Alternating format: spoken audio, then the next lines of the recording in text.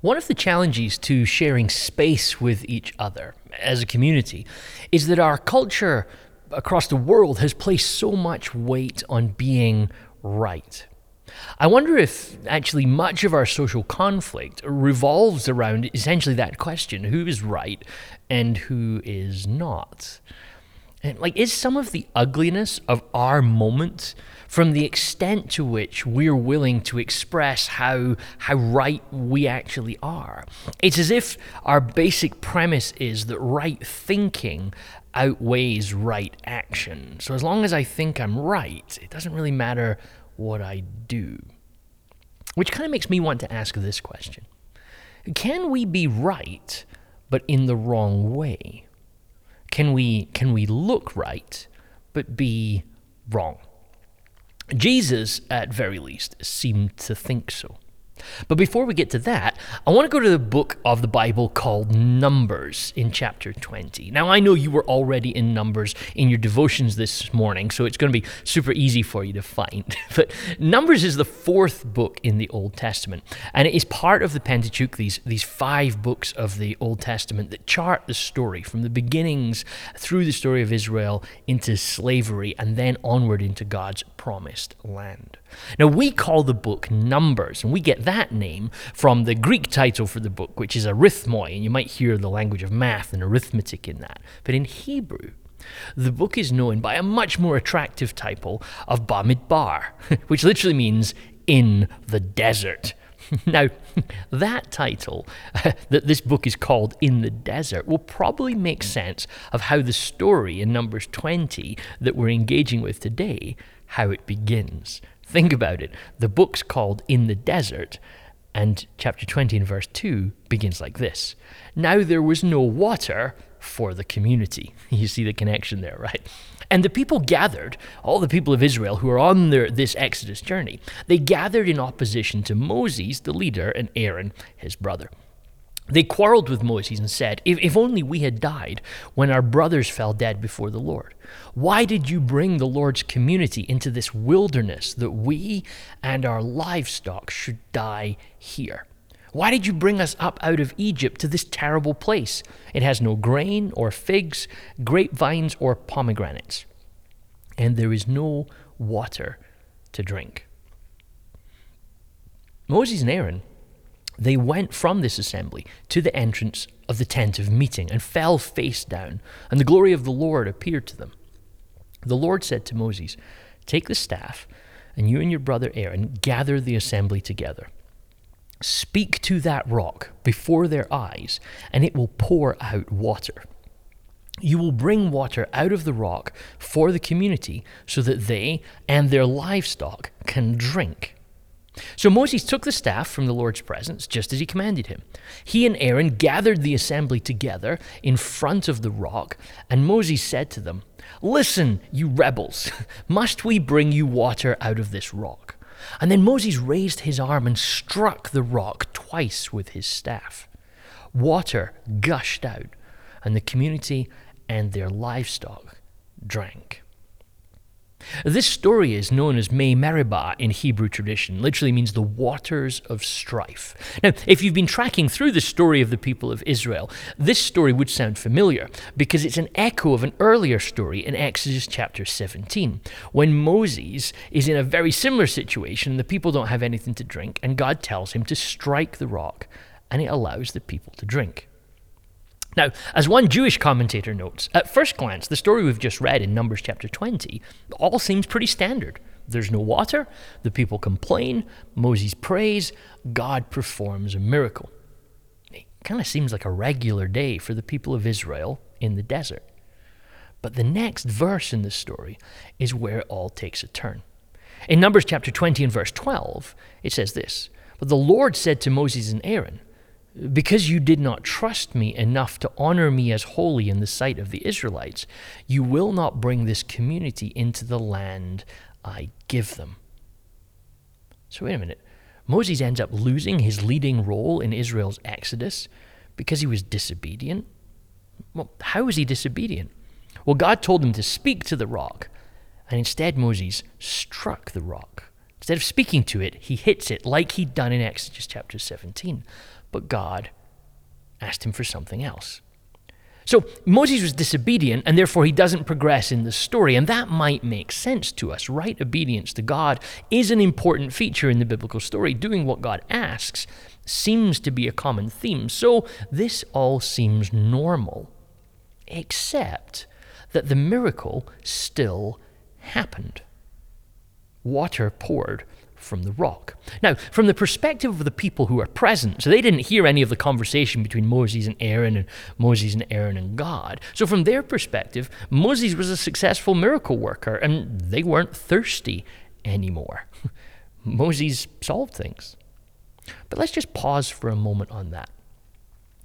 The evidence, the data, the results, they show Moses as a successful supernatural leader. The truth, however, was that what the people saw as success was actually a marker of Moses being completely off track with God.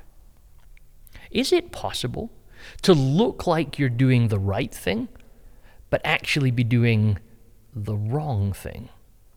Is it possible to hold a right position on something, but to do it in a completely wrong way? Can you be right and yet be wrong all at the same time? Now, not only do I think the answer is yes to that question, but within that question are the roots of why the church, I think, has so often ceased to be a safe place for people to have differing opinions and yet still share life together, take communion together. Have Christians prioritize having the right thoughts and beliefs over having the right actions and behaviors? Like, is being a Christian about what we think, or is it about what we do? And that might be a false dichotomy. It might not actually be possible to split them so cleanly.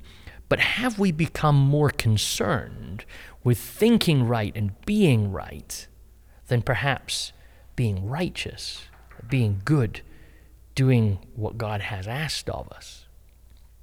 Now, towards the end of his Sermon on the Mount, Jesus turns to this exact issue that we saw in Numbers chapter 20. And in Matthew chapter 7 and verse 21, he says this. Jesus says, "Not everyone who says to me, 'Lord, Lord,' will enter the kingdom of heaven, but only the one who does the will of my Father who is in heaven. Many will say to me on that day, 'Lord, Lord, did we not prophesy in your name? And in your name drive out demons? And in your name perform many miracles?' And then I will tell them plainly, 'I never knew you. Away from me, you evildoers.'" Like, that's a pretty harsh sounding text, and it could cause a lot of anxiety if you're not careful. But look at what Jesus is saying. He seems to be saying that we could perceive something or someone, and they might appear to be saying all the right things, and sometimes appear to be even doing the right things, yet not actually be living in the way of Jesus. Skye Jethani says it brilliantly like this. He says, being used by God and belonging to God are not the same thing. We see this throughout Scripture, that people are used by God and appear, amazing things happen around them, but they're not actually working with God at that point. So doing things for God and being godly are not the same thing. So it's almost as if what Jesus is saying is there's a problem with how we calculate. There's a problem with how we make sense of things. Size and success are not markers of obedience and righteousness. Moses was successful while being disobedient. I think this is difficult for us to compute. The 19th century Russian Sergei Nechayev argued that if a goal is morally important enough, any method of getting it is acceptable. This is what we call the ends justify the means. And philosophers call this consequentialism, and you may have heard it described as Machiavellian, right? It's what we got that matters, not how we got here. So Moses is successful because water came forward. He got what he wanted. The problem is, it just isn't the way of Jesus. And not only is it not the way of Jesus, it's a mode of life that has proved cancerous to our societies and communities, because we end up trying to live in this way where basically we say it's my way or the highway. Peter Enns points out that when Christians and churches start to think like this, he says it like this, it not only drives people out, but it also sends up a red flare to the rest of humanity, that Christianity is just another exclusive members-only club, and that Jesus is a lingering relic of antiquity, rather than a powerful, present-defining spiritual reality, a means of gaining power rather than relinquishing it. And who needs that, really? So, the question to me seems to be, how do we share space as Jesus followers when we live in contexts where proving that you are right is more important than being righteous, when good results overwhelm good behavior? And what I want to suggest is that what we need is congruence. Congruence means harmony. We're looking for a level of harmony between what Jesus calls us to and how we actually are in community together. Like, if we have congruence, we will be more trusted because we're more authentic. Think about it like this. If your beliefs are lining up with your actions, if your values are seen in the way that you live, then people trust you. People think you're authentic. People will listen to what you have to say about things. So I want us to pause and think about that. And here's 3 things that I think we need to keep learning to have congruence in our life. And if we can get that matching up, that harmony between what we say and what we do, between what we claim to think and how we behave, if we can get that, then we're going to be better at being in each other's space. If we can be humble enough and perhaps even courageous enough to work on these things, I think we'll be better as a community. So, the first thing I want to talk about is this. We need to learn how to apologize. Like, this sounds basic, right? But this to me is important. Our love of being right has made us terrible at being wrong. We're just not good at it. And you might say, well, why would I ever want to be good at being wrong? But think about it like this.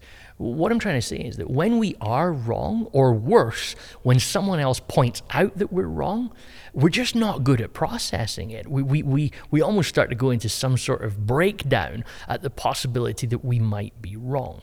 And so what happens when we hear somebody tell us that we're wrong, we hear personal attack. We feel like we're being slighted as a human. And so what happens is we then become defensive. In her book, Why Won't You Apologize?, Harriet Lerner notes it like this. She says, humans are wired for defensiveness. It's kind of easy to apologize for small matters like spilling red wine on a friend's carpet. But when someone is confronting us with how we've inflicted a larger injury, we immediately go into defensive mode. And I want you to take note of how this defensive thing happens. Because when you are accused of being wrong, or when it's come to your attention that you're being wrong, if you go into a defensive mode and start defending yourself, what happens is you change how you listen. How we listen adjusts. When we're not defensive, we listen to hear what's being said. When we are defensive, we now listen to learn how we're going to defend ourselves. We don't listen to hear anymore. So someone comes, they point out that we're wrong, and we listen closely, and we focus on what they're saying. But what are we specifically focusing on? We're trying to listen for inaccuracies in what they're saying or for exaggerations in what they're saying. Because if you can come to me and say, I think you're wrong and here's why, and if I can then say, oh, that's not exactly right, or I think you're making it bigger than it is, what I then feel justified in doing is sort of ignoring everything that you've said. I'll throw out your whole complaint just because I feel like you were a little inaccurate. Essentially, we're trying to win a debate. We've turned this moment where somebody has come to us to point out our wrong into a chance for us to win. See, because it seems like for many of us, being corrected or having it pointed out that we're in the wrong, it raises up this particular emotion for us, this emotion called shame. Like, it's embarrassing. And we don't like feeling embarrassed. We want to avoid feeling embarrassed. So when somebody comes to us and says, there's something wrong, you've done something that's not right, because we feel shame at that, our tendency is then to deny that we've done anything wrong. Have you ever noticed that tendency? Somebody says you're wrong, and what you do is, instead of apologizing, you offer back your defense of why you're not wrong, of why what you've done is acceptable and right. And this actually leads us down a pathway of denial and self-deception rather than facing up to reality. Like our inability to apologize, like what if it comes just from our low self-esteem? And therefore, when we feel that's threatened, we fight and we get on in the defensive. In Proverbs chapter 15, the writer of great wisdom talks about learning gentle answers and turning away anger. Like, can we dial down our defensiveness and shame and listen with an open heart? Because I think if we're going to move away from constantly fighting to ensure that we're right in every situation, regardless of what pain that causes to people, if we're going to move away from that, we probably need to learn how to apologize. And the beginning of good apology sometimes involves just listening better.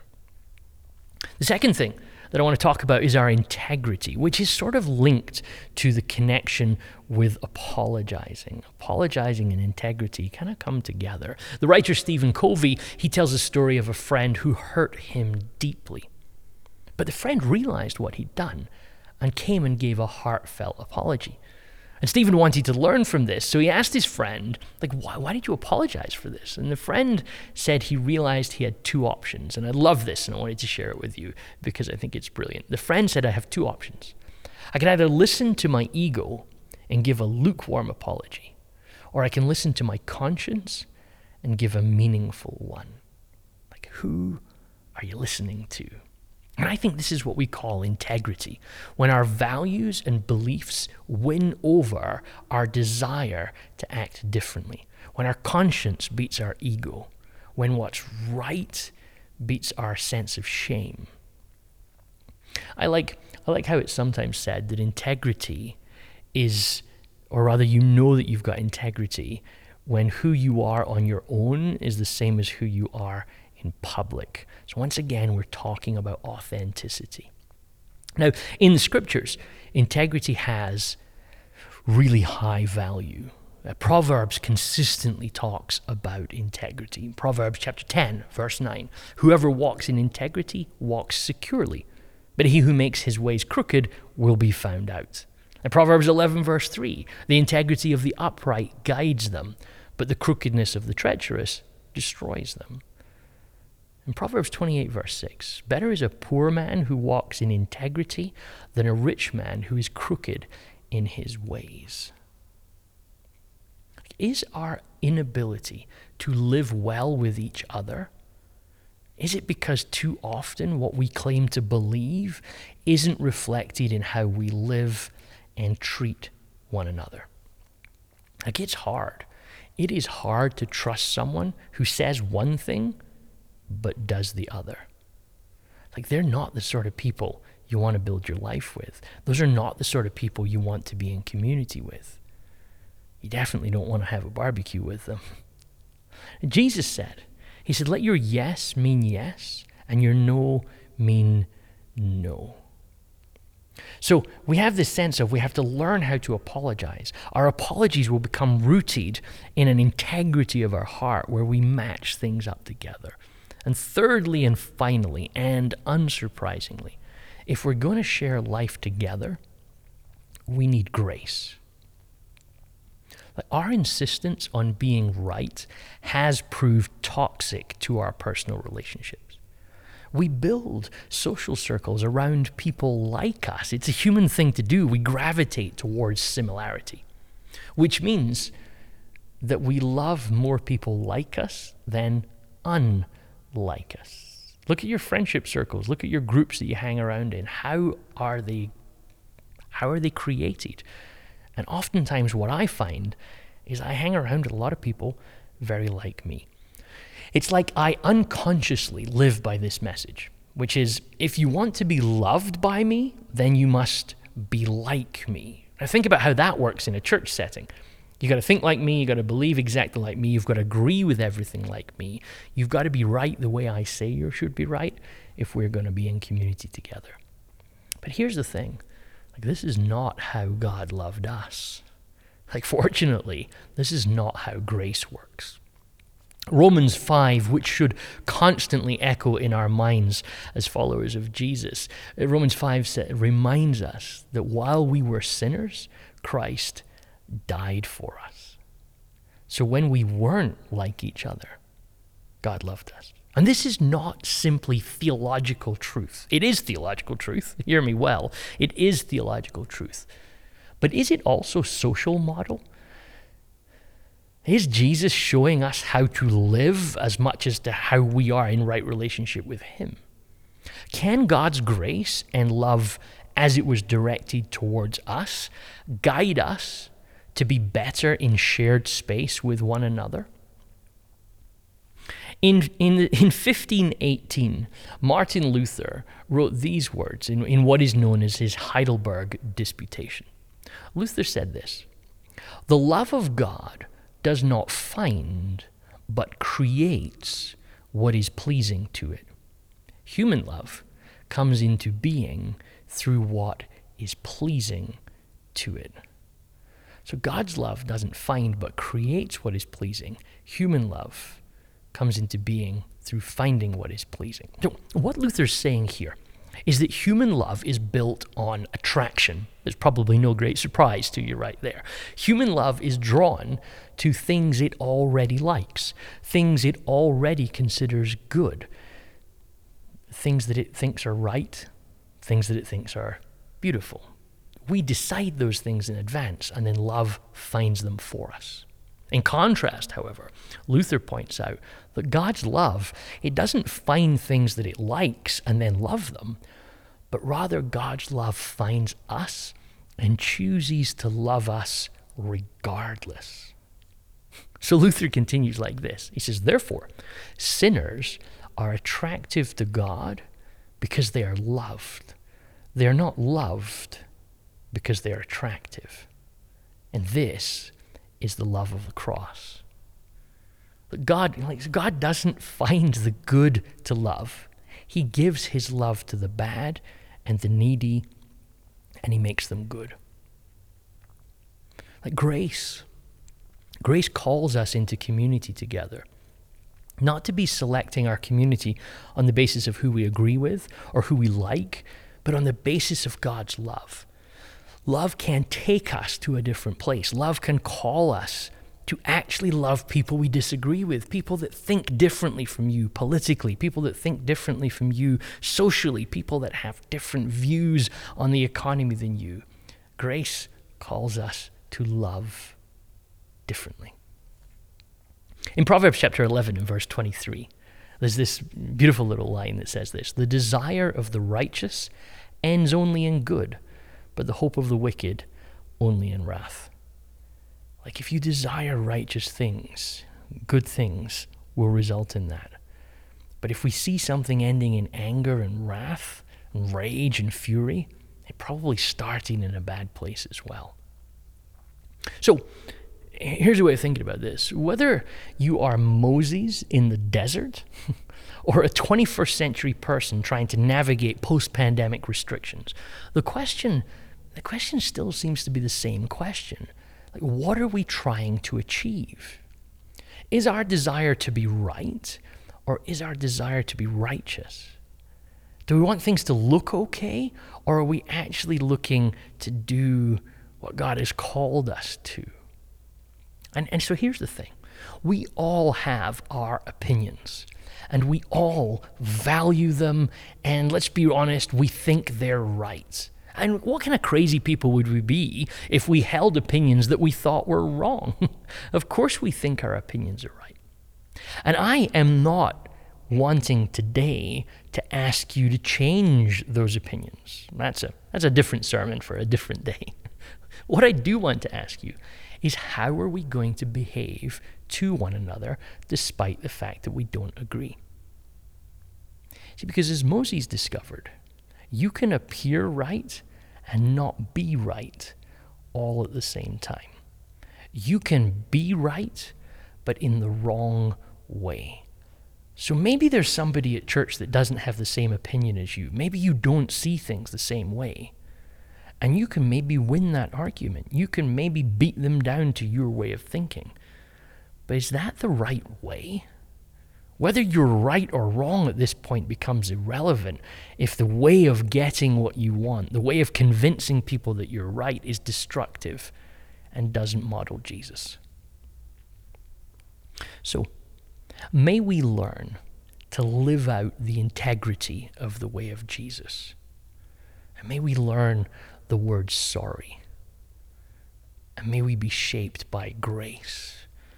May we remember that we can be right, we can win, we can even get what we want, and it still not be the way of Jesus. But may we also learn that when we embrace the grace-filled way of Jesus, what opens up before us is the beauty of truly sharing life together, despite all of our disagreements and divisions. Grace and peace to you.